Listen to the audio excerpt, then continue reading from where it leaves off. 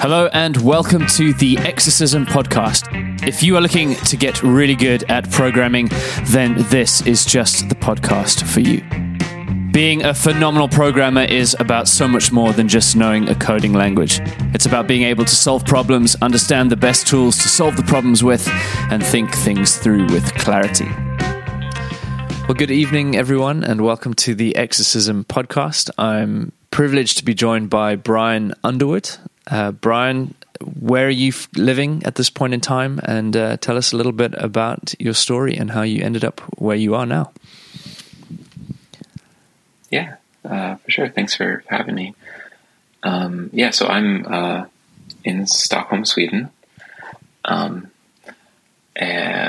originally I'm from the U.S., born in Ohio.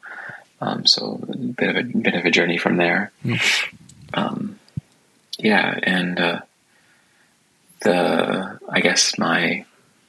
You want to know where I am from, my journey in between, I guess. Yeah, absolutely. How did you end up going from middle of the US to Sweden, Scandinavia? You know, that's quite a leap. Sure. Yeah. Of course it's the middle of the US. I don't blame you for covering, nobody really knows where Ohio is. So, that's totally fine. So I went to Ohio State, for college, and that was computer science, education. And that was fun. I enjoyed that. And I was sort of doing tech support in the College of Humanities, the whole time that I was there. I was fortunate enough to get a job there when I started, and I kind of continued on for a couple of years after I graduated. But then I sort of, I think I got a little bored of just where I was at and what I was doing, and also my girlfriend broke up with me. So let's not not happy memories fully, you could say. Yeah, I mean it was all fine in retrospect, but it's sort of okay, I've had an opportunity here, I think, and so I decided to take a few weeks traveling Europe, which is the first time I'd ever sort of really gone out of the U.S. for any extended period of time, and that was fun. Traveled through Europe, and then I decided before I did that, I decided I was going to move, and I had sort of settled on Boston as a place that I was going to move. Okay. And so I got, I don't know if I got lucky in a way, but I had a couple of opportunities where I'd always done Mac support was a big thing that I'd done. So that was one job that I had sort of had the opportunity to take, was a tech support Mac job in Boston. And another one was this small startup that did software for cell phone companies and the how they lay out their merchandising in their stores. And I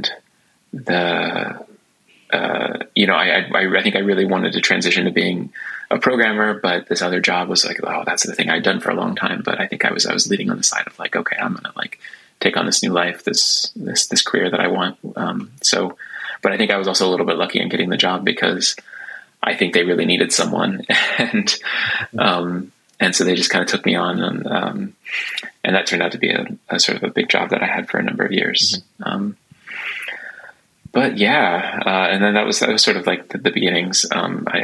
In short, sort of from there, I met my now wife, and we moved down to Providence. We got married there. Then we moved to California. I think my wife got a job in San Francisco, and I was like, "Yep, I can. I'm a software developer. I can do that. I can find a job in San Francisco. No worries." So that was great. We lived in Oakland and worked in San Francisco for a couple of years. But then we decided we wanted to travel around for a couple of years. And so we ended up traveling around the world for 2 years with by that time we had a 2.5-year-old son.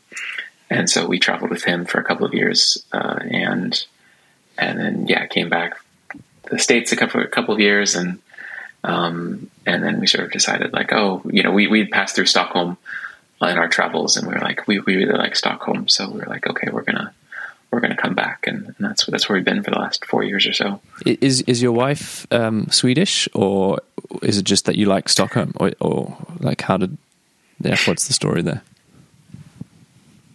Yeah, no, that's a good question. It's the question a lot of people ask. But no, we're both American. All three of us are American, my son included. Although he speaks way better Swedish than either of us. We're working on it, but yeah, no, we just really liked it. I think there were a few places that we had traveled to that we were like, oh, maybe we might live here if we wanted to move somewhere. I think one of them was Auckland. Was a place that we traveled through, and we really liked that. In New Zealand, Auckland, New Zealand. You mean New Zealand? Okay. Exactly. Mm-hmm. Wow. Exactly. But that was a bit far. That would have been like if we wanted to travel back to Ohio to visit family. That would have been a trek. It's still a bit of a trek from Sweden, obviously, but yeah. Okay, and so now you mentioned like you made a comment about computer programming versus or computer sciences, excuse me, and programming. Like what was the difference? Because in my mind, computer sciences is kind of programming, but clearly not.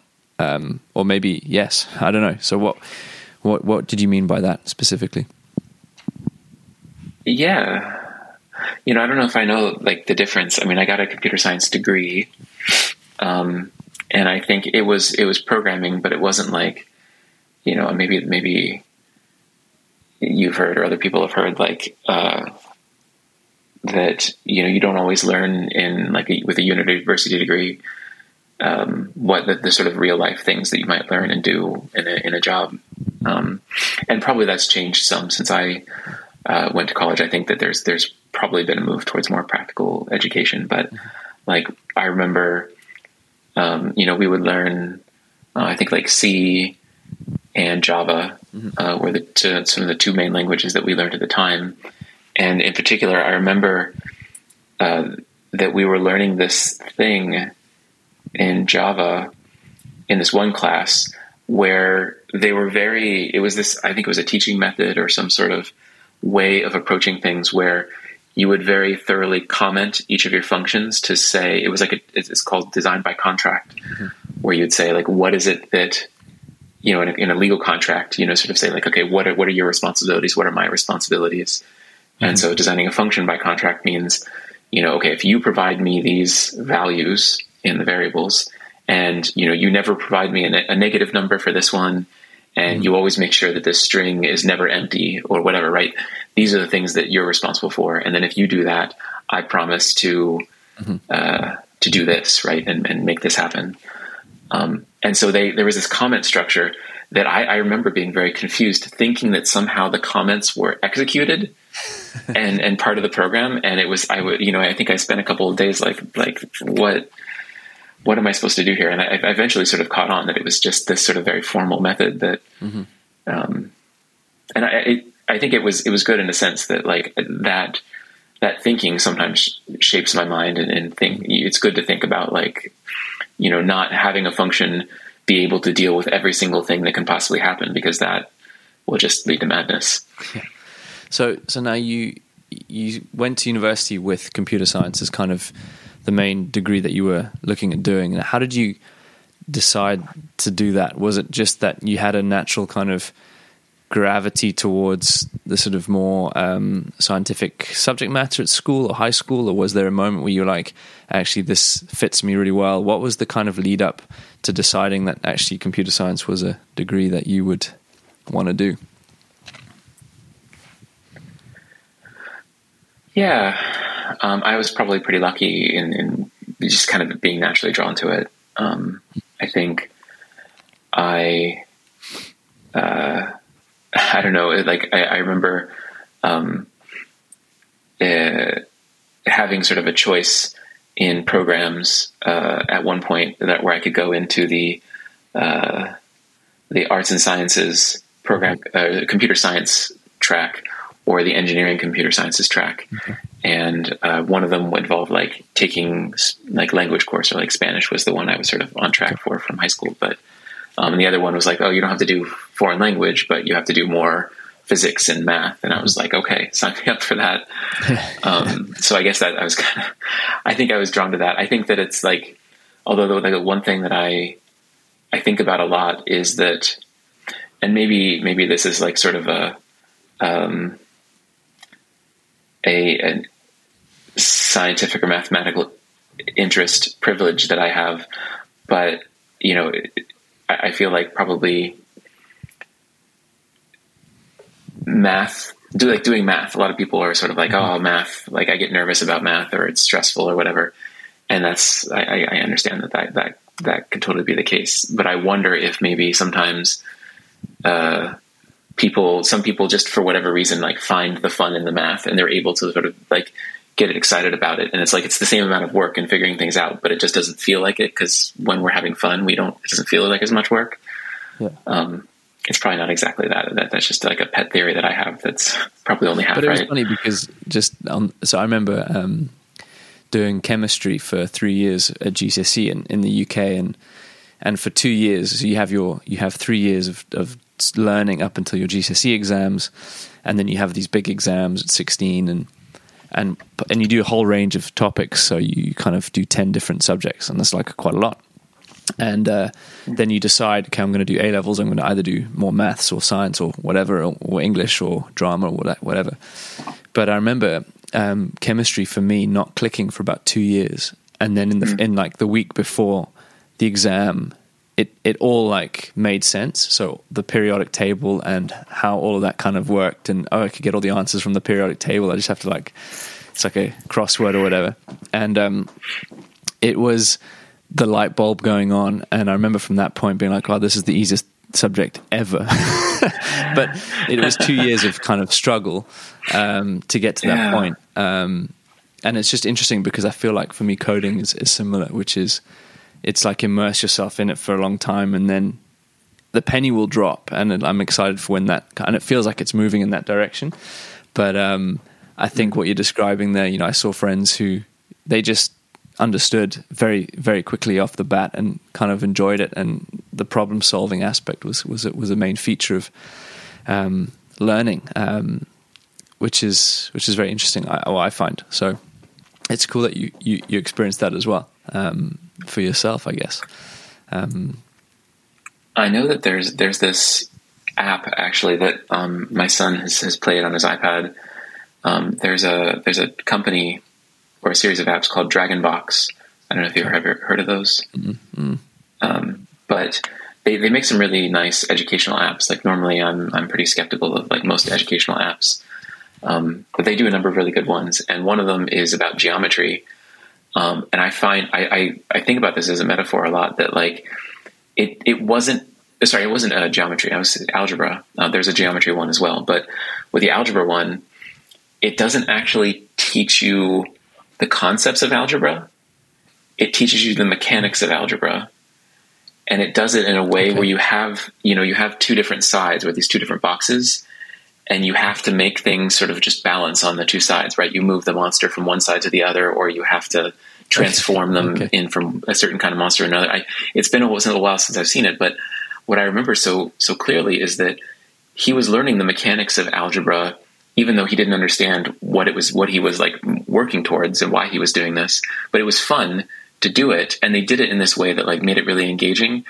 And the thing I think is so great about that, and I wanted to like go through the app again, because like when he starts to do algebra, because I feel like if you have the mechanics down, like then you don't have to worry about those so much, and you can sort of think more about the high level without having to get stressed about the mechanics stuff. And I think maybe that's the thing what you were saying with chemistry. I don't know if this is how it was for you, but like maybe it's like, why should I care about all this mechanics stuff and these rules and these things? But it's like, once you get to a certain point, it's like, okay, I've kind of struggled through that. Now I can maybe care about the, like, why am I doing this? Yeah. No, it was a really interesting experience, because it was the first time that I'd kind of gone through that process of understanding something, and then you kind of go through this period of losing a lot of confidence in those subject matters, because you think, oh, my brain isn't particularly wired towards that kind of thought process. But actually then if you look at English literature, for example, which was what I did, is you actually go very systematically through looking at language and how things are structured and understanding sort of, but there's a nuance, there's an artistic nature to that whole thing as well, which, I mean, you could say there's also that artistic element in development and encoding stuff.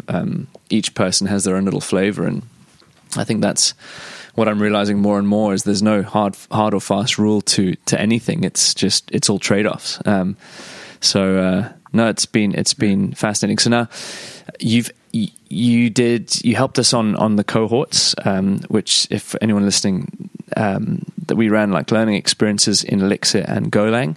And Brian, you kind of helped out a little bit with the Elixir cohort. And so how did you get into Elixir as a language itself? Like what was the kind of background in getting into that? Yeah, it's funny because someone was just asking me that exact question today. Because it's a niche language in a way. But I'd been in the Ruby, I'd been a Ruby developer for a long time. And I really loved Ruby because it's, I'm the sort of programmer who, like, I want to get things done. I want to get hard problems done. And it's hard to get hard problems done when you're thinking about the small details of things and having to deal with pointers or whatever. Right. So Ruby was great for that. And then, of course, José Valim, the creator of Elixir, came out of the Ruby world.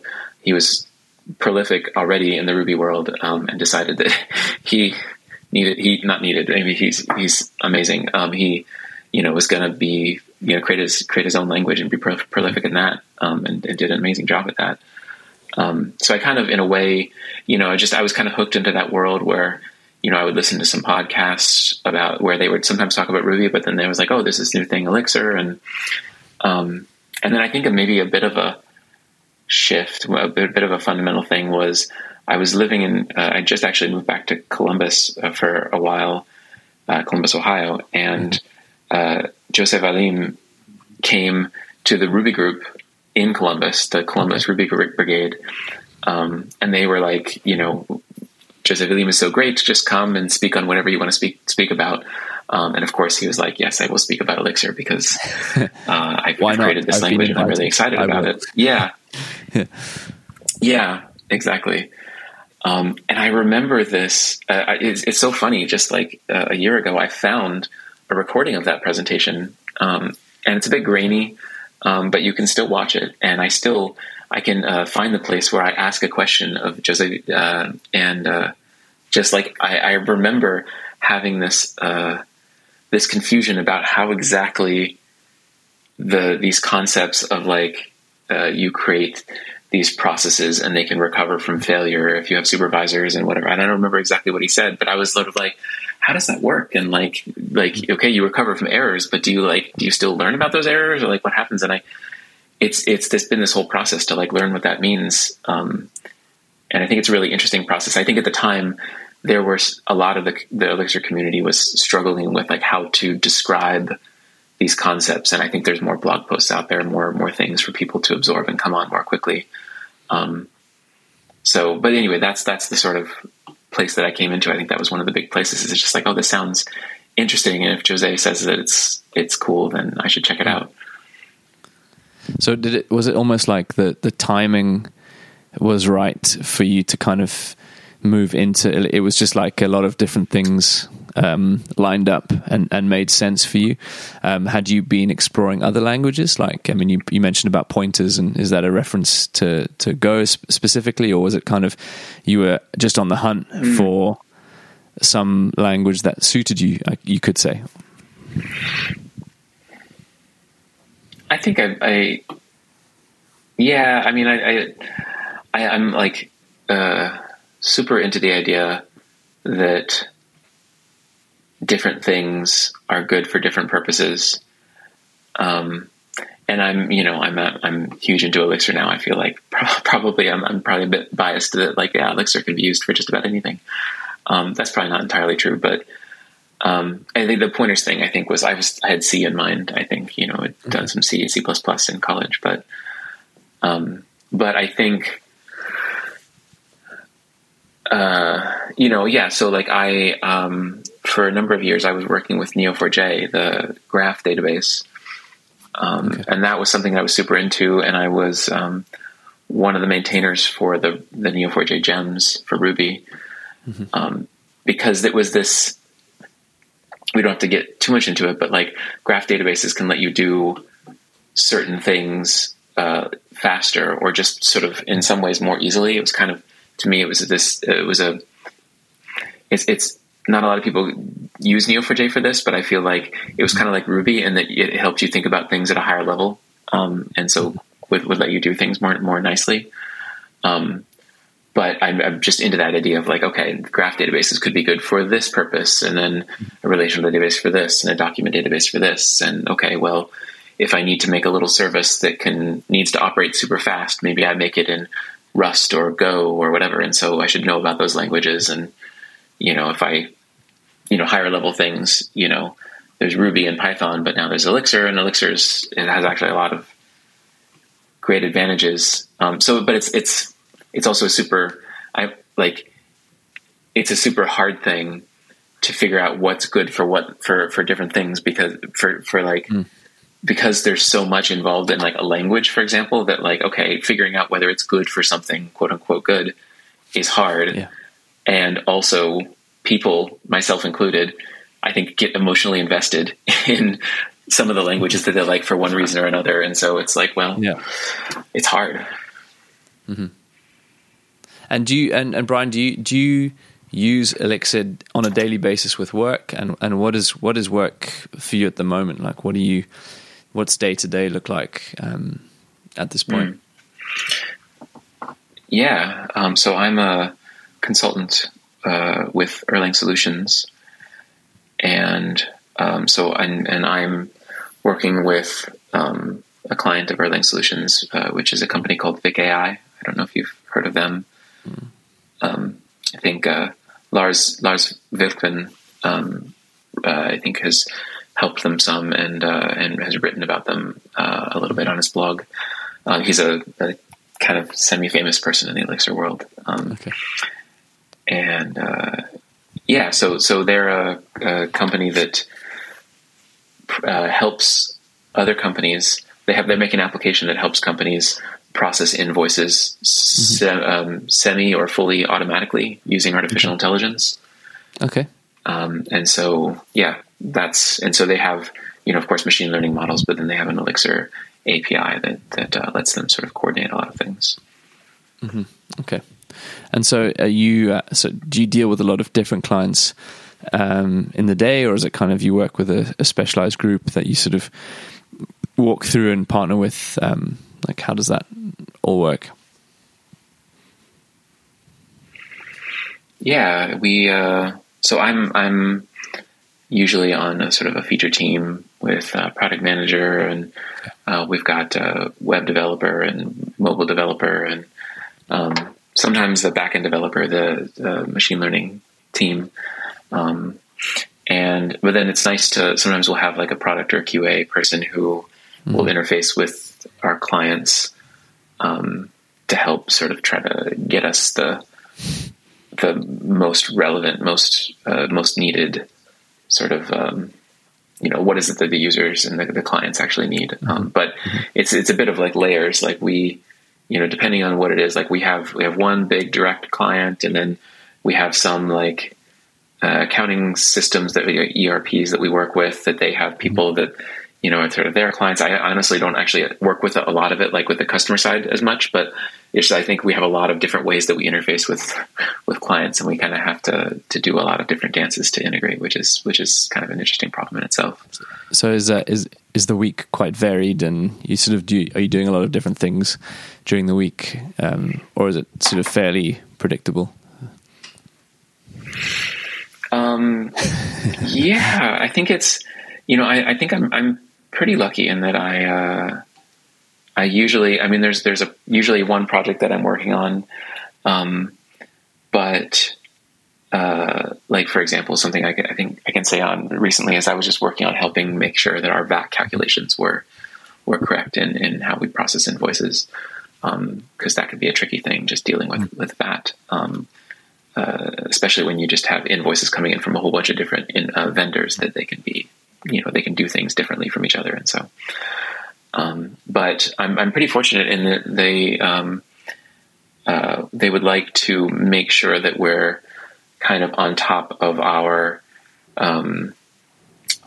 code quality and in general, just on top of things. And so we try to spend a decent amount of time doing things to make things better, make our code better, or improve things. And so, that's also kind of just how I am. Is like I usually just try to grab at least some of my time for like, I do a lot of like integration with Datadog for our application to make sure that we can have tracing for our requests and our background jobs and all those sorts of things. And that's something that really tickles me, to be able to, like, once I've done that, to like, okay, now I have the tools that I need to do my job. But yeah, like I also, I think just recently, there's something that I got interested in, like a sort of a way of organizing code and referencing other modules. And there's a tool in the Elixir world called Credo that lets you sort of enforce different rules in your code style. And so I created a new Credo rule to potentially enforce that rule. And so I'm kind of curious to see how it goes. Okay, cool. Well, that sounds to be honest, straight over my head a little bit, but somewhat. I'm sure someone out there will know what's going on. But you mentioned earlier about you kind of worked a little bit for a startup. I think you're right. I'm right in saying so. You had this sort of tech support side of things, and also there was a bit of a startup story going on. Is that something that you would be interested in the future, or is something that's always in the back of your mind? Like, what's the kind of trajectory for you think in the next sort of 5-10 years in terms of programming? I mean, you may not know, but I just thought it's quite an interesting one just to ask people, where do you see yourself in 5 years, 5-10 years? Yeah, that's a good question. I mean, I've kind of, as far as like startups, I've always kind of gone between small to medium-sized companies. Mm-hmm. I'm not usually as happy in very large companies. I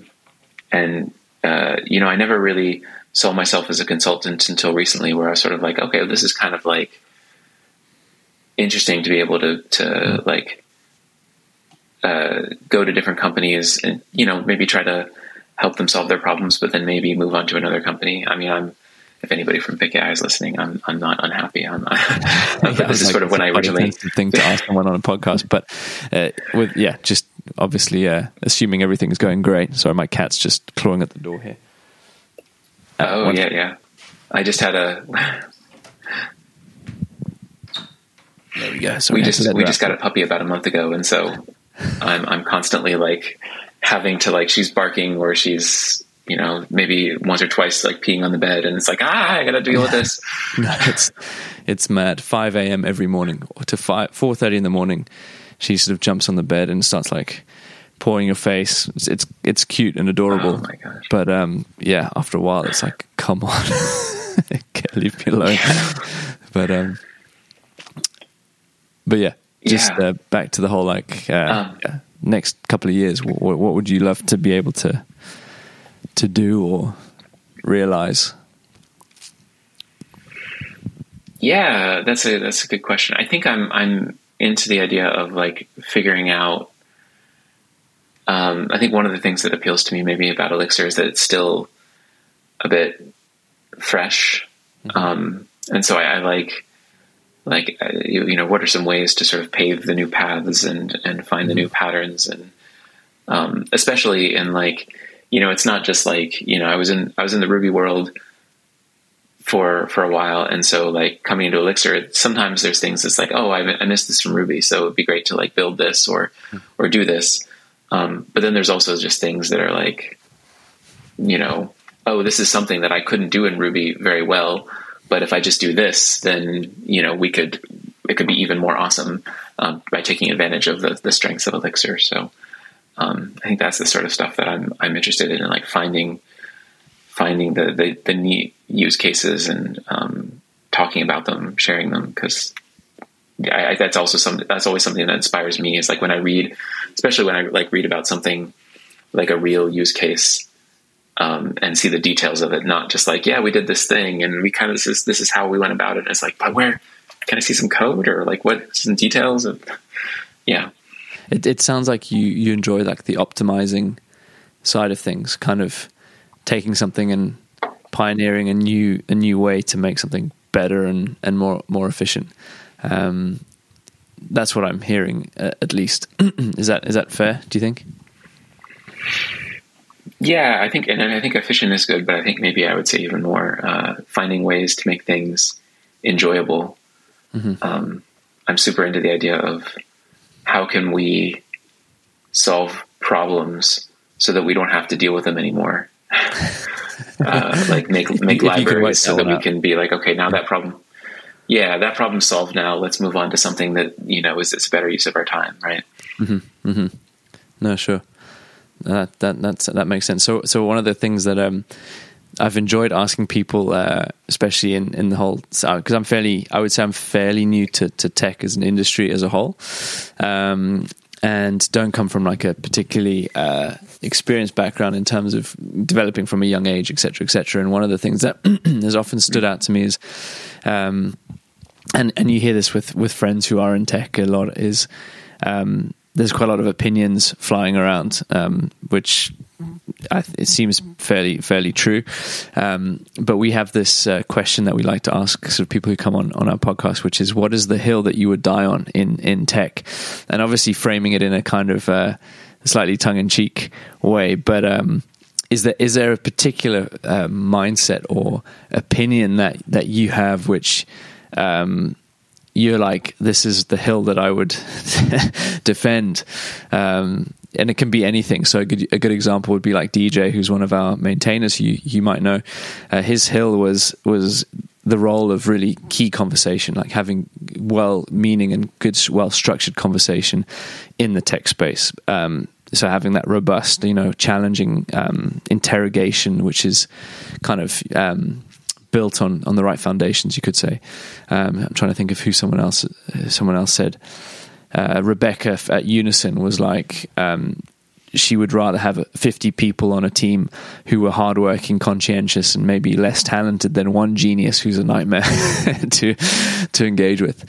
So hopefully those are kind of good examples. And I did throw you a little bit under the bus there with that question out of the blue, because there's probably quite a few perspectives that you might have. But is there one that you would be like, no, this is what I'm willing to hold firm with? Yeah. Because my first thought was sort of like, like camel case versus snake case. Well, I don't know if I'd die on that hill or not. And I think a lot of those things, like, yeah, but a lot of those things, I think I maybe become less opinionated about over time. But yeah, no, I like these higher level things that you're sort of talking about. I feel like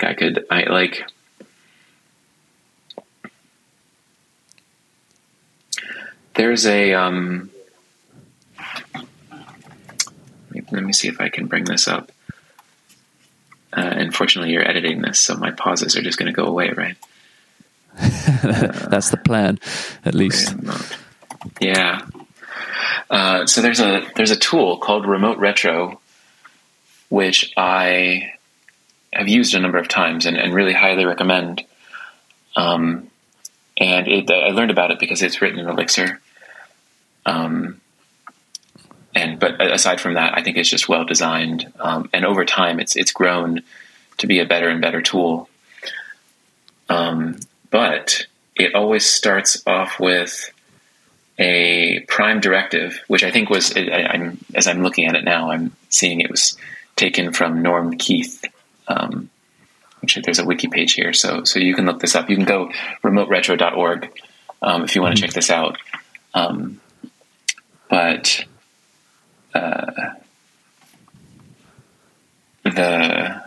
Here's the prime directive, which I think is just, it's sort of the thing that you read at the beginning of a retrospective to put people in the right mindset, that it says, regardless of what we discover, we understand and truly believe that everyone did the best job they could, given what they knew at the time, their skills and abilities, the resources available, and the situation at hand. So I think that's good. I think it's similar that like you need to make sure that you're always like, and actually I'll even say one more thing. There was an interview, and I can share this if you want to like put the link in the show description or whatever later. Refer to it for sure. Yeah. I always recommend this article, even though it's always super hard to find, and it's probably passed a bit into obscurity now, but there was this, this man who was a administrator of the Veterans Association in the U.S., the government department, and specifically, I think he dealt with their healthcare system. And he had this interview where he came from the aerospace world. And a lot of what he talked about was how in aerospace, in a lot of, probably it's not perfect everywhere, but in a lot of what he experienced, you would blame the process. You don't blame the people. And if something goes wrong, you say, okay, it's not like I've deleted a table in production. But fortunately nobody blamed me for that. They were like, okay, what do we do now? Well, we make it so that when you go into production on the console, it comes up, the prompt is red. And so it's clear that you're in production, right? Because I made that mistake because I thought it was development when I was, right. So that I was fortunate to have an office in which, we blamed the process and not the person. And so that was really great. And so he talked about that in the context of like medicine. That was like, okay, we sometimes maybe a nurse might give the wrong medication to a patient. It's like, well, sometimes the labels are confusing or there's this thing that's like, it's hard, or it's just whatever. It's not ideal. It's like, okay, let's fix that. Let's do it. So if we really do care about the patient, let's make it a process that is harder to go wrong. So that's something that I think is a big deal for me. That's really cool. I'm going to definitely put these show notes. Is that out of the sort of agile? Is it a kind of built upon agile methodology, you could say, or is it? I mean, where is it, or is it sort of a little bit of something else? What would your thoughts be on that? That's a good question. I think I got the impression that it was part of a reasonably long tradition in some aerospace engineering circles. I mean, aerospace, I think it just has to do with the fact that like, if you're making airplanes or if you're making rockets, you're in the job of like, this needs to work, and when we put, if we put a human on there, whether it's an astronaut or a passenger, right? We need to give it the best chance of working. And by the best way to do that is to put our egos aside and say, what is going to make this work as much as possible every time, if we just follow the process. So I think that's part of it. Yeah.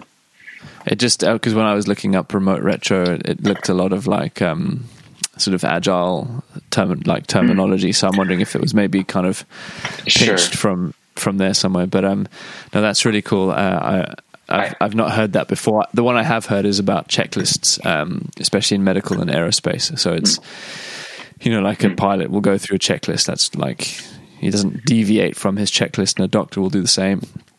No, but that's really cool. So, Brian, we'll start coming into land. I have one more question really for you this evening, and it's really what is your recommendation for the Exercism community in the next week? If you could give one piece of advice, and it could be on anything. It could be like, go drink kombucha from, I don't know, your local deli, or go for a run and swim in the Arctic Ocean, or whatever it is.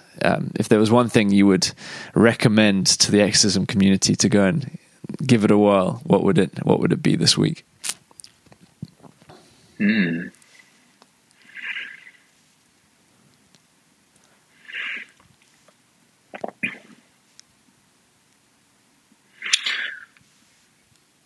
I would say that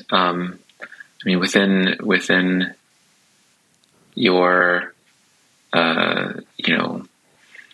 abilities, because maybe this is, it's always hard to give advice to everyone, but I think one thing that has been a big thing for me is, I think one time I went into the ER because I was having a sudden headache, and there was maybe a concern that it was like a flash headache, which can be a sort of serious thing. So I went in and had the doctor look at me, and everything was fine there. But, the doctor was just sort of asking general questions and sort of saying like, okay, how much exercise do you get? And, what's your activity and whatever. And I was like, being an American, I was sort of like, well, I walk a good bit. I get maybe 8,000 steps a month, or on average a day.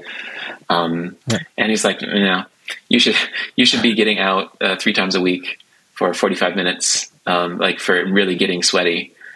And, I didn't do it right away, but, I was after, maybe 5 or 6 months, I did get into a habit of running, usually 3 times a week, sometimes maybe 2 times a week. But, and I think that's been something that's been sort of a big change in my life. I think it's helped me a lot. So I think, I know that it's a super hard thing to do, and it's super hard for me to get into. And I think the part of the way I did it is like, I was like, okay, I'm going to go out, and if I end up walking for 75% of the time, then okay, that's just how it's going to be. I'm just going to build it up. But, yeah. That's cool. I think that was interesting that you mentioned that, because No, that's really cool, because one of the things that we tried to think through with the cohorts was what's going to facilitate people growing and learning and kind of moving and gaining momentum, I guess, in their coding jog, you could say. And one of them was just getting out, even if it was for 10 minutes a day, just to kind of just put yourself in the place of trying it out. And even if you don't really get anywhere, even if you just read the instructions and then that's it for the day, as long as you turn up in some shape or form, it kind of makes a big difference. But I think that whole that's a great recommendation. Definitely a reminder for me to go and get my sport going a little bit, just because it's so sedentary sometimes sitting indoors. So if anyone listening is out there, take up Brian's piece of advice and head out for a run. And but I mean, it's going to start getting a little bit chillier in Stockholm in the next couple of weeks. So do you still run in the middle of the winter, or is it kind of indoor running? Yeah, I do. And I mean, I would say also, like, the best exercise you can do if you're going to get out there for 30, 40 minutes a day for 3 times a week or something is like whatever's the thing that you enjoy the most, because if you don't enjoy running, then you're probably not going to be able to keep that up. So, I'll say that first, but yeah, in the winter, I have a hat, which is like, it gets dark in Stockholm too. So my wife got me a hat that has built-in fibers that are retroreflective. Okay. So that's nice. So it can keep me safe. And then I have a face mask and ear things I can put on, so I do have to bundle up, but it can be good too, because it keeps, when it's cold, my heart rate can stay lower, and I can still get it. Yeah, exactly. Oh, that's brilliant. But Brian, I just wanted to say a huge thank you for your time this evening. I know it's probably been a long day, and kids and work and new puppy and all of that kind of stuff. So I just wanted to say thank you for your time and for sharing it with us. And for anyone listening out there, we will put the show notes in the description below, so you can check those things out. If you have any opportunity and you're listening to this, go and check out the Elixir track. And I'm sure, Brian, I don't know if you do any mentoring at all on the Elixir track, but maybe if you are in the mentoring space ever at all, you might see some new people popping in and testing things out. I've heard a lot of good things about Elixir, so I think it's definitely one to watch for the future. And have a wonderful evening, Brian. Just hang on a little bit when I stop the recording, but great to have you on with us, and thanks for sharing a little bit of insight into the life of Brian Underwood. And so thanks everyone for listening, and have a wonderful evening. Check you soon.